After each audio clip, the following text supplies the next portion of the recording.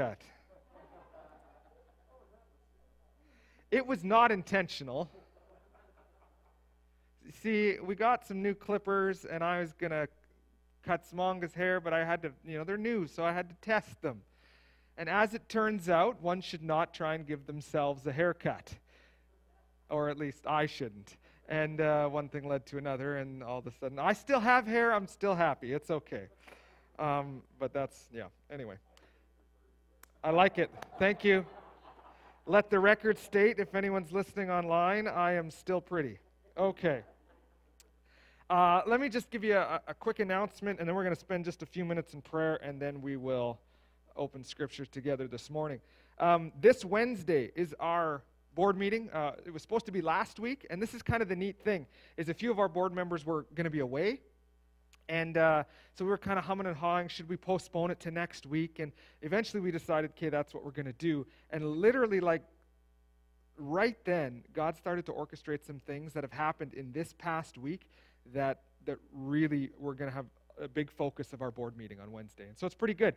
So one thing, if you're sitting over there, you can't read the screen. You're just guessing at the words. Well, we're going to talk about some ways. We had somebody come in this past week to kind of overhaul our whole tech system and figure out ways in which we can get really creative with solving some of these issues, because we realize that as we grow and as we get a little bit bigger, the overflow is going to get a little bit bigger too as people start coming back, and unfortunately you can't see much from over there. So we're going to talk about those kinds of things, and so we just ask prayer, that you would pray for us as a board for wisdom, that we make wise decisions, that we are good stewards of what God's given of us.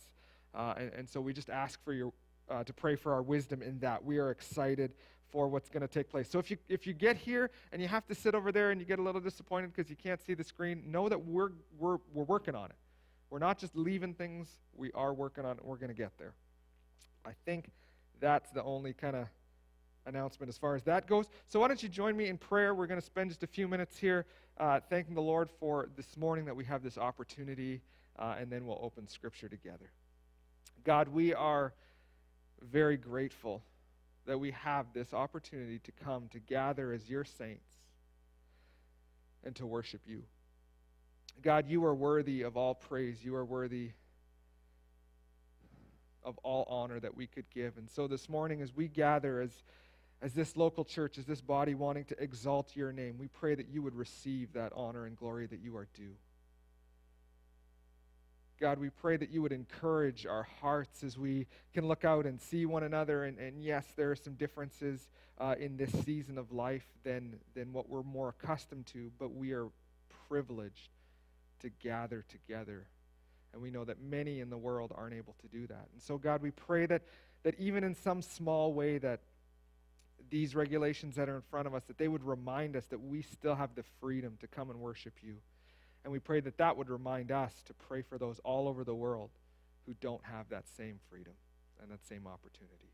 So God, for those who this morning aren't able to meet corporately, we just pray for them. We ask that you would reveal truth to them, that you would show them through your word who you are, and that they might come to know you, and that they would grow and strengthen their relationship with you. God, as we seek to open the word this morning, we are again privileged to know that you have written your very words to us. These are not man's ideas, these are your ideas. And we are so grateful that you love us so much, that you have given us your word that we might know who you are. So God, we pray that this morning that you would encourage our hearts, but that you would also challenge us. Challenge our ideas and our thoughts that perhaps we've always held, and help us to look for a scriptural, biblical understanding of these things. God, we are just so grateful that we can come together as your body to encourage and to grow. Be with us now in these moments. We thank you for all that you are and all that you're doing in our lives. Amen. So you can open to Acts chapter 2, and we're going to get there in just a few minutes, but this is going to be a long preamble. Just fair warning. So when we started this series of kind of dealing with the 7 points of the AGC doctrine. So these are core theological things that we hold tightly. There's lots of room to agree to disagree on lots of stuff and still be united together and still fellowship together. But there are some things that we have to hold very tightly. And so as we've been going through this series, as soon as I kind of mapped it out, I was looking forward to this morning. And that's not ever a good thing when your pastor's excited about a topic, because that means you're going to get comfy for a while. But, it's funny because last week was about redemption and salvation, the very heart of the gospel. And that should be, and it is, right, the most central, most important truth that we could ever know. And it is. And so I'm not trying to say that I wasn't excited for last week. Of course, that's a wonderful sermon. You're excited to preach about redemption, salvation. That's the nuts and bolts of Christianity. But I would say that this topic this morning holds a lot of passion in my heart because of what I've seen over the last number of years as a pastor, the conversations that I've had, is this topic is just so important and is so easily misunderstood or forgotten. And so what we're going to look at this morning is very simply the church, who we are. There's lots of different ideas. There's lots of different thoughts about that. People think of, maybe we think of a building first, or maybe we think, no, it's not a building, it's a people. Maybe we think of it from the global context, or maybe we think of it from a local context. And then we ask, what's the mission? What's the purpose? Why do we exist? What is our goal? And all of those things. And what I've seen is I've seen so many people come to faith in Christ, but then have a real lack of understanding or perhaps a lack of teaching on what the church is. And so they've kind of drifted, and they love Jesus, there's no question about that, but they've struggled in their own maturity and in their own growth because they haven't committed to a local body. And I'm going to spend the rest of this morning kind of arguing as we go through Scripture to show that I think church is vital. I think it's essential for our faith. And I'll clarify a whole bunch of things as we go here. I'm going to try and be as gracious as I can, but I'm going to get fired up a little bit too, because I'm so passionate about this. But before we get there, we need to talk a little bit about what we talked about last week, just to lead us into this point. So last week, again, we talked about redemption, salvation, that Jesus alone is uniquely qualified to be our atoning sacrifice.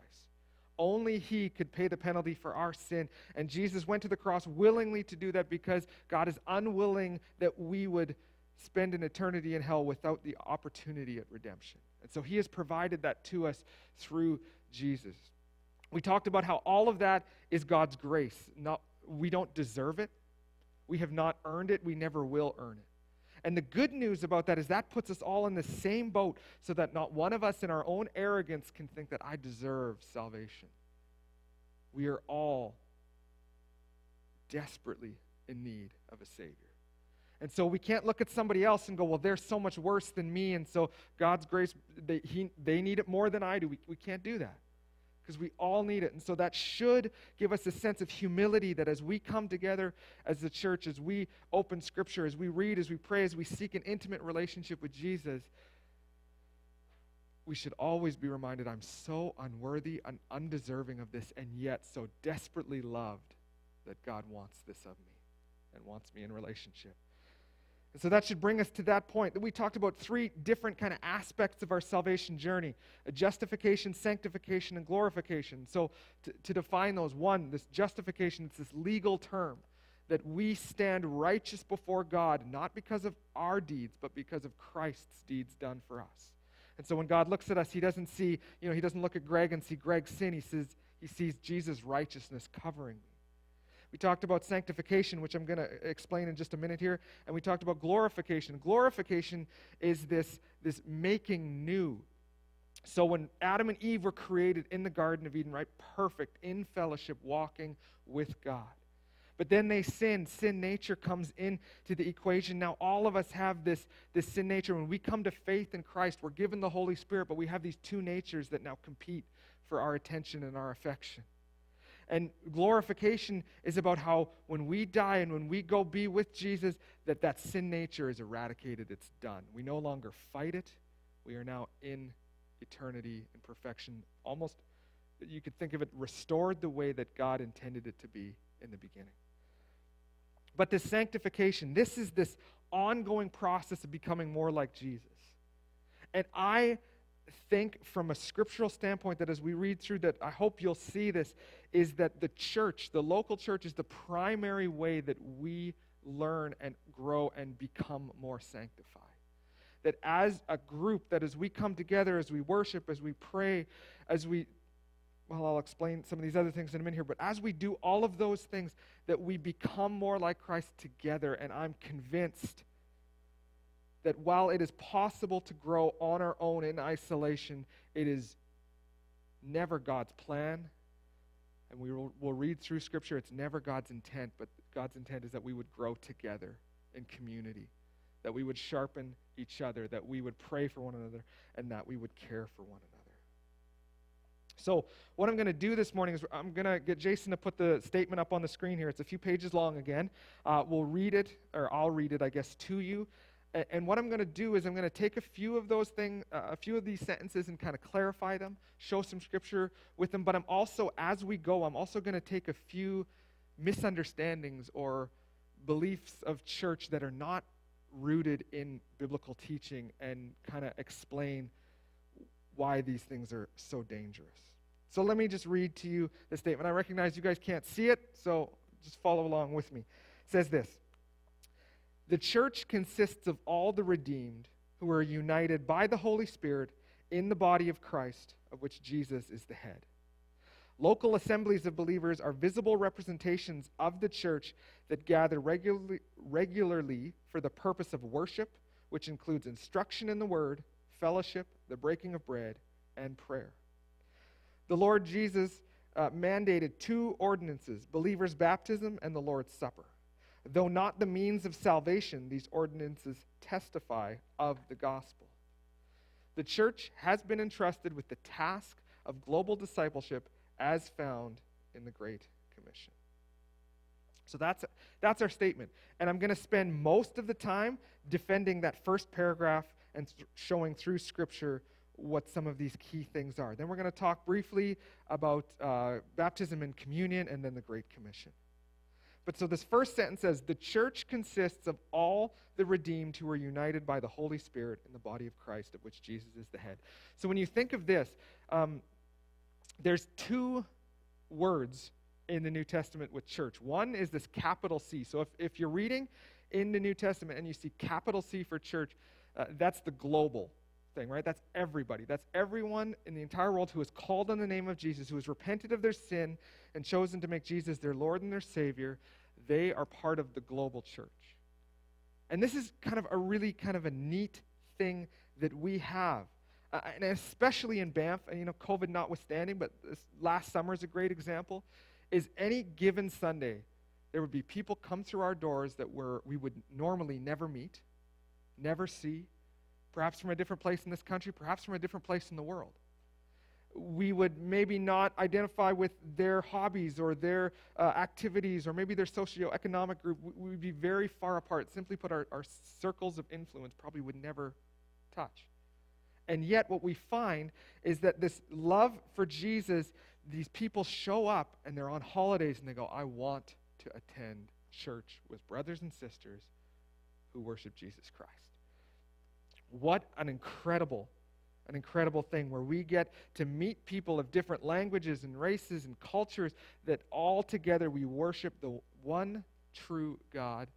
It's just an awesome, awesome thing.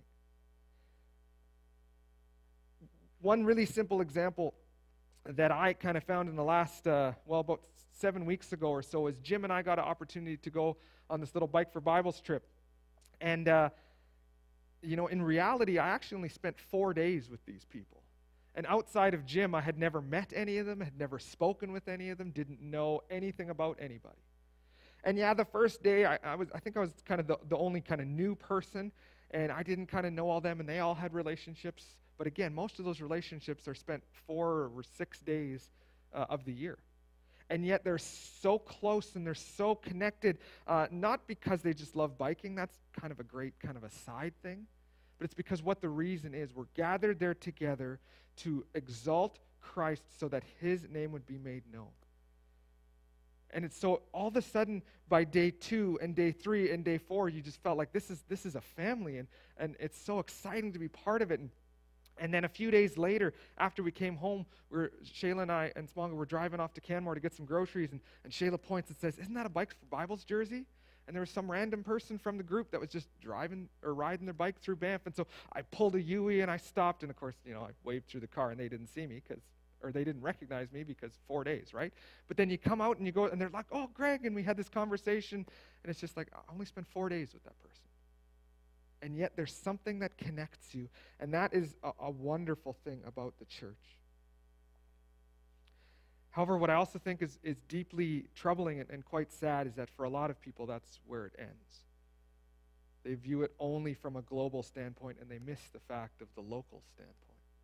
There's also plenty of times in the New Testament, and we're going to talk about this as we go, where the little c is used for church, a grouping of people that gather together consistently to worship God. And in these various ways that we've talked about, teaching, communion, prayer, fellowship, all these things. But we gather together and we grow week after week after week, and we become more united in purpose and in meeting, and we hold each other accountable, and we encourage each other when we need. And when someone is ill or not well, as other people step into that place and help and equip, and it's just, there's nothing. I'm convinced of this. There's nothing like the local church. There are many people, however, and I've had this conversation more times than I'd care to admit. Well, they'll have an argument of, I'm a Christian and I love Jesus, but I don't see the need to go to church. Or alternatively, somebody who will say, I love Jesus, but I'm not real big on this organized religion aspect of it. And I want to be very careful here and very clear on this. I'm convinced through Scripture, and again, we're going to talk about this. I promise we'll get there. Those are very dangerous things to believe that are not rooted in what the Bible teaches us, but they're rooted in what culture has taught us, specifically our North American culture. The studies out there, and there's lots of really good books, and if you'd like to kind of read any of them, by all means, come and find me later, and I'll give you a little list of some of these things. But what it's shown is that our North American mindset is a very, very different mindset than much of the rest of the world, and it's very tied to individualism.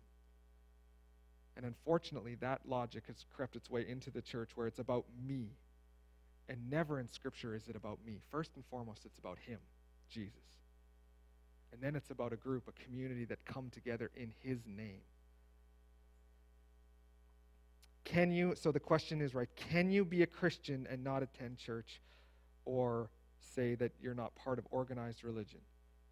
Technically speaking, yes, right? Last week we looked at it. To come to faith in Jesus Christ simply means that you recognize your need of Jesus, that you repent of your sin and you turn towards him. But when we read through Scripture, we never once see any aspect of I'm doing this on my own. It's always in community. It's always in growing communities who want to multiply and want to then serve and reach their community for him. And so it makes me very concerned when I hear people say, I love Jesus, but I don't love the church. When you read through the New Testament, Jesus calls his church what? Bride. He gives his life for the church. He loves the church desperately. And we ought to too. I want to read to you. Originally I was going to close with this, but as I was kind of going through this morning, I thought this was a good quote to have now. This is from Charles Spurgeon, and he was talking about kind of joining a church and how some people don't. And here's what he says. If I had never joined a church till I had found one that was perfect, I should never have joined one at all. The moment that I did join it, if I in fact found one, I should have spoiled it, for it would no longer have been perfect after I had become a member of it. Still imperfect as it is the dearest place on earth to me. Yes, the church is messy, and people may want to say, I don't like the mess, but you know what? Life is messy, isn't it? For all of us. Our families, as much as we love them desperately, our families are sometimes messy. Yet we love them desperately. The church is not something that we should go, it's optional, or it's a side, it's essential to this. So let's open to Acts chapter 2, and I'm going to read a little bit of this text, and then we're going to jump to another passage in just a few moments.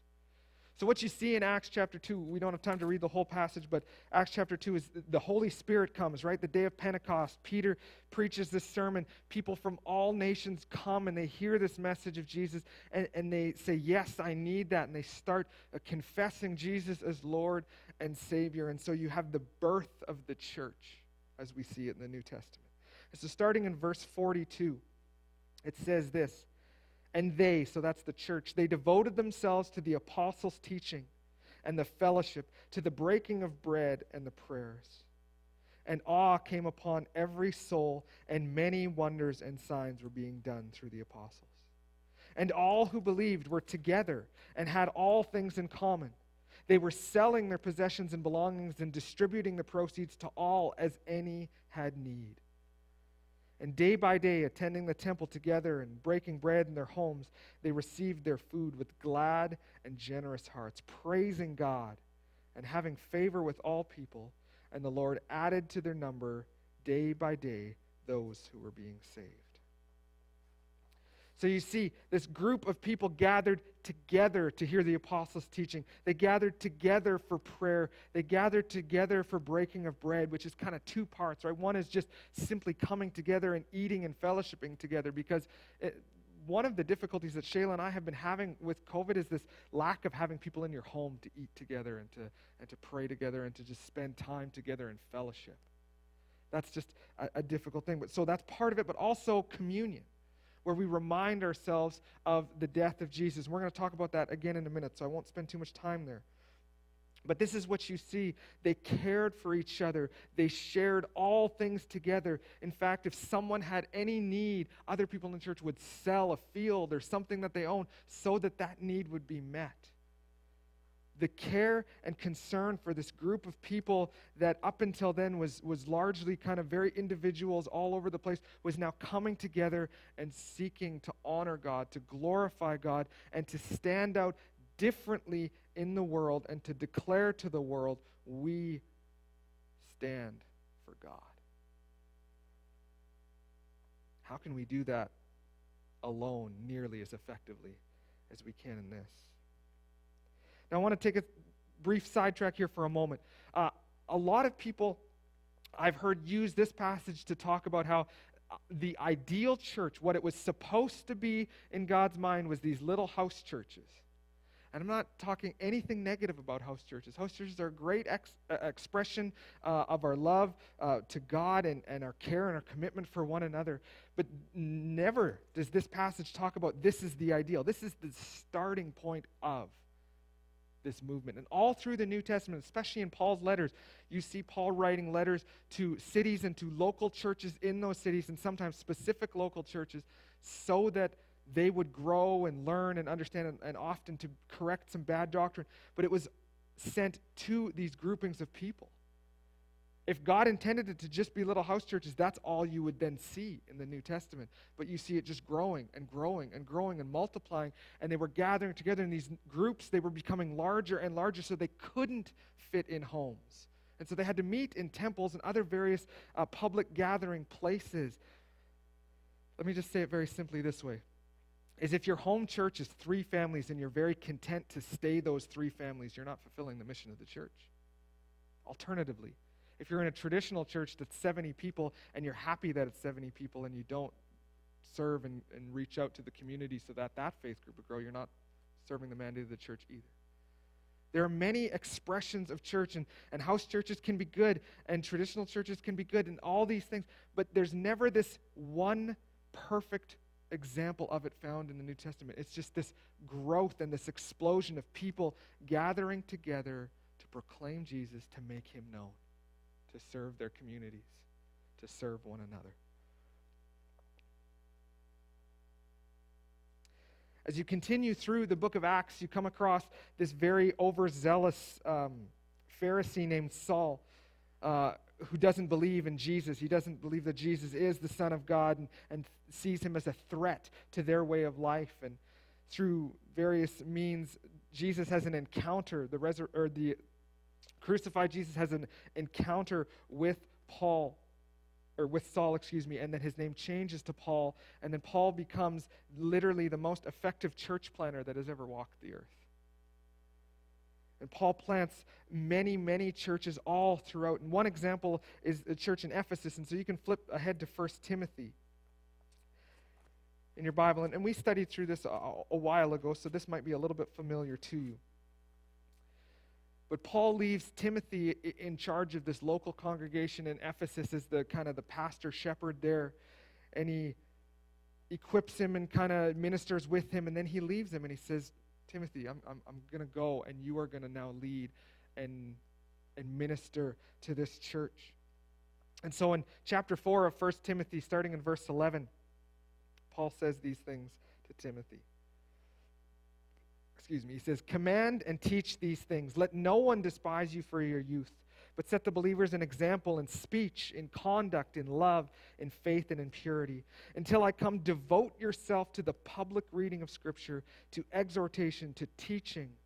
Do not neglect the gift that you have, which was given you by prophecy when the council of elders laid their hands on you. Practice these things, immerse yourself in them, so that all may see your progress.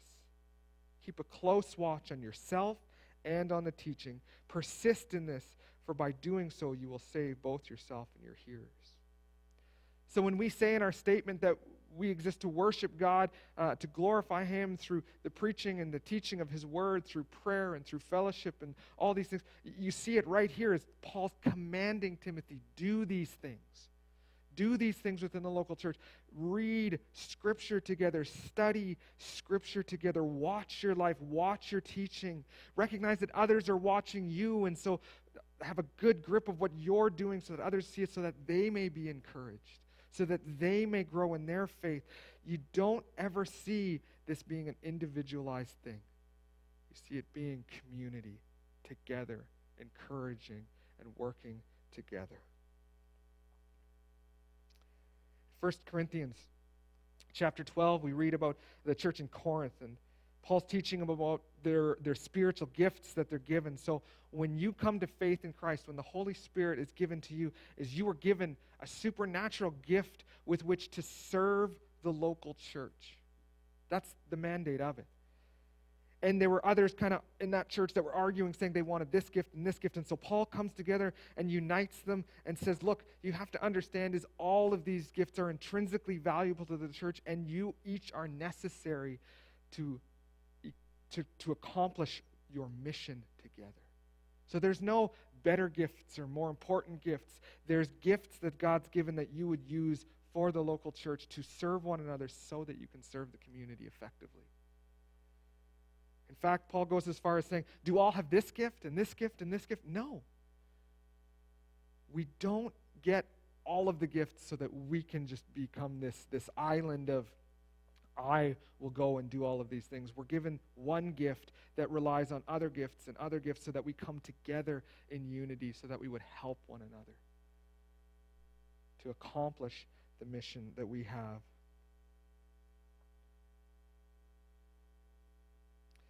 Again, you never find in Scripture that these groupings of these churches were to stop meeting, but they were to continue meeting. And in fact, in Hebrews 10, 24, and 25, you read this exact problem. Is there were some in the Hebrew, again, so this is a grouping of churches, right? A grouping of people. There were some who were not meeting together because, well, whatever the various reasons were, probably no different than many of the reasons that we face. We're busy. We don't have time. Maybe I slept in or whatever, who knows, all these various reasons. And the writer of Hebrews pleads with them and he says, let us consider how to stir one another up to love and good works, not neglecting to meet together, as is the habit of some, but encouraging one another, and all the more as you see the day drawing near. Literally, he says, the closer we get to Jesus' second coming, the more we should be gathering together to encourage each other, because frankly, it's going to get more and more difficult. As the church, life will get more and more difficult for us, and we've started to see some of those things happen in many cultures, and perhaps we're starting to see some of those in our culture, where as we gather together, there's maybe rules and regulations that change that we feel infringe upon our religious rights. But Scripture teaches that that's just a natural byproduct of what's going to happen because we are against the world. The world has a different standard than we do. And so he literally says, don't stop meeting together because you will need each other. And I don't know what it is, and men specifically, I'm just going to, maybe we're speaking to everyone here, but men especially, is we desperately don't want help. We want to do everything on our own. A good example, yesterday, Shayla and I, she was helping me carry something, and I should have just asked for help from something, and I didn't, and I slipped, and I fell, and I may have broken her foot. Probably not, but may have. And all because I could have just asked for help, but I was like, no, I can do this, right? Like, I am man, right? Like, this, we don't want that. And yet we desperately need it. At our men's Bible study just this last Thursday, we talked about the importance and the necessity of brotherhood in our lives. People that we can cling to when life gets difficult. People that will have the courage and the relationship with us to come to us when we're not living the way that we're supposed to, and they will call us on that. The more difficult life gets, the closer we come to Jesus' second coming. The writer urges them, cling together, meet together, and spur one another on to love and good deeds. This is the mission of the church. Now, clarification, because this often gets brought up. Matthew 18, there's a passage where it says, where 2 or 3 are more present, I am with you there also, right? God talking, saying, when you gather together, doesn't matter if there's just 2 or 3 or 100, right? Jesus is there with them in their midst. And so people will say, so that's an expression of local church. And I would say, yes, it is an expression of, but it's not meant to replace. It's not meant to be. In fact, in Matthew 18, Jesus is dealing with a discipline issue within the church. And Michael Jenkins writes it this way. Jesus is talking about being divinely present among his disciples as they seek unity in rendering decisions, not some context of this is now the church. This is an expression of. So many of you got an email this last week about kind of asking about your discipleship journeys with various people. And so that is a huge part of church and something that we're committed to. That you would meet with another person or with a couple or a small group of people, that you gather together and you talk about Scripture and you pray for one and you love each other. That is vitally important, but that is never meant to replace the church. That's meant to encourage, help us grow day to day to day. But when we gather together as saints, we are so much more effective than we are in 1 or 2 or 3. Now, alternatively, the bigger the group gets, sometimes the more complicated it gets, and the more difficult it gets. The bigger the board is, the harder it is to make a decision on things. And so sometimes we like to keep things small. But I would argue that that's just so that we don't have to deal with the uncomfortable tension of learning how to communicate with other people and how to let maybe my way not be the important way and let someone else have the say and let other people make decisions, and for me to step back so that we can unite together in purpose and in meaning. And so again, my purpose is not to say that this church should be 3,000 people. That's not my point at all. My point should be is that we should desperately want to grow, we should desperately want to reach out, and we should desperately want to see the lost come in and find Jesus. And the best problem that we could have is if we had to start having multiple services because we don't have enough room for people to come. That should always be the goal. Whether you're in a house and you're going, okay, we're now at 15 people and we can't fit anymore in our house, so let's figure out how we can multiply to another house, and so there's multiple organisms together doing the same good work. That should always be our goal. All right, let's hit the last 2 sentences in our statement. The church has been mandated with 2 ordinances, baptism and communion. So let's deal with baptism first. In 1 Corinthians 12, Paul writes this in verse 13. For in one Spirit we were all baptized into one body, Jews or Greeks, slaves or free, and all were made to drink of one Spirit. Is baptism, as we say in the statement, it's not it doesn't bring salvation to us, but it's an expression of our salvation.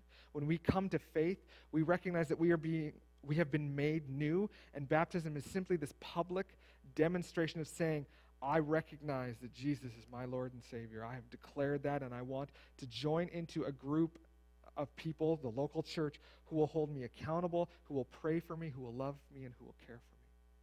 And what's interesting is it's not ever written as like some kind of a suggestion. It's written as, when you come to faith, this is what follows. That you would be united together through baptism into this family. And so I just really simply want to state it this way, is if you are a Christian, if you have made a profession of faith in Jesus and you have not yet been baptized, is I would urge you to go home and consider that. Consider what Scripture teaches. Consider the commands of Scripture and recognize that this is not about you going, I got my life all figured out, it's all good, I don't have any more issues. We'll never get there. We always have struggles. We always have problems. We always have issues. We always have temptations. It's not about being perfect. It's about coming before a community and saying, I want to follow Jesus. Will you help me as I do that?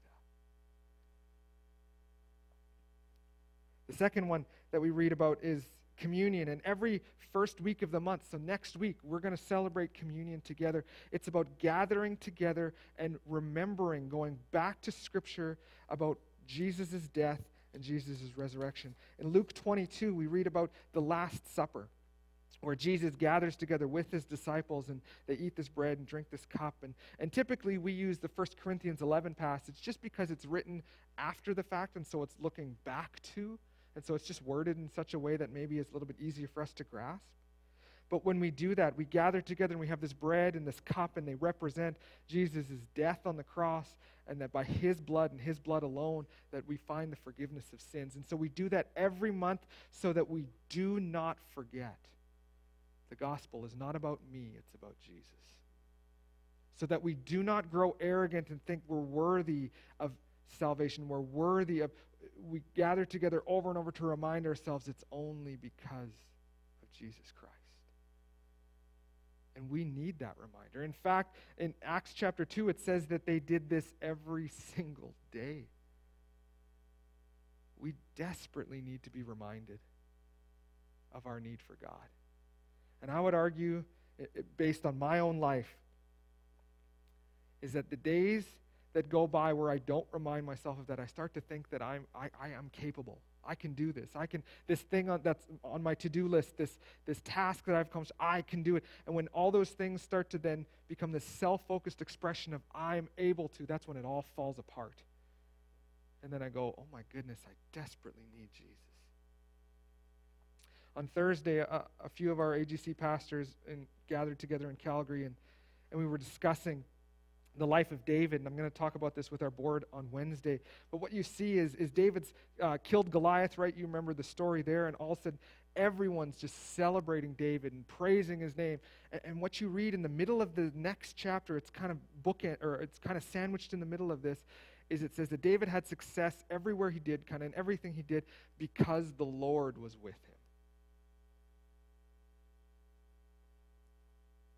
For our church, and this is what we pray every board meeting, is that we would not just seek to do things that we think are smart, things that we want to do, but we want to do what God has planned and prepared for this church.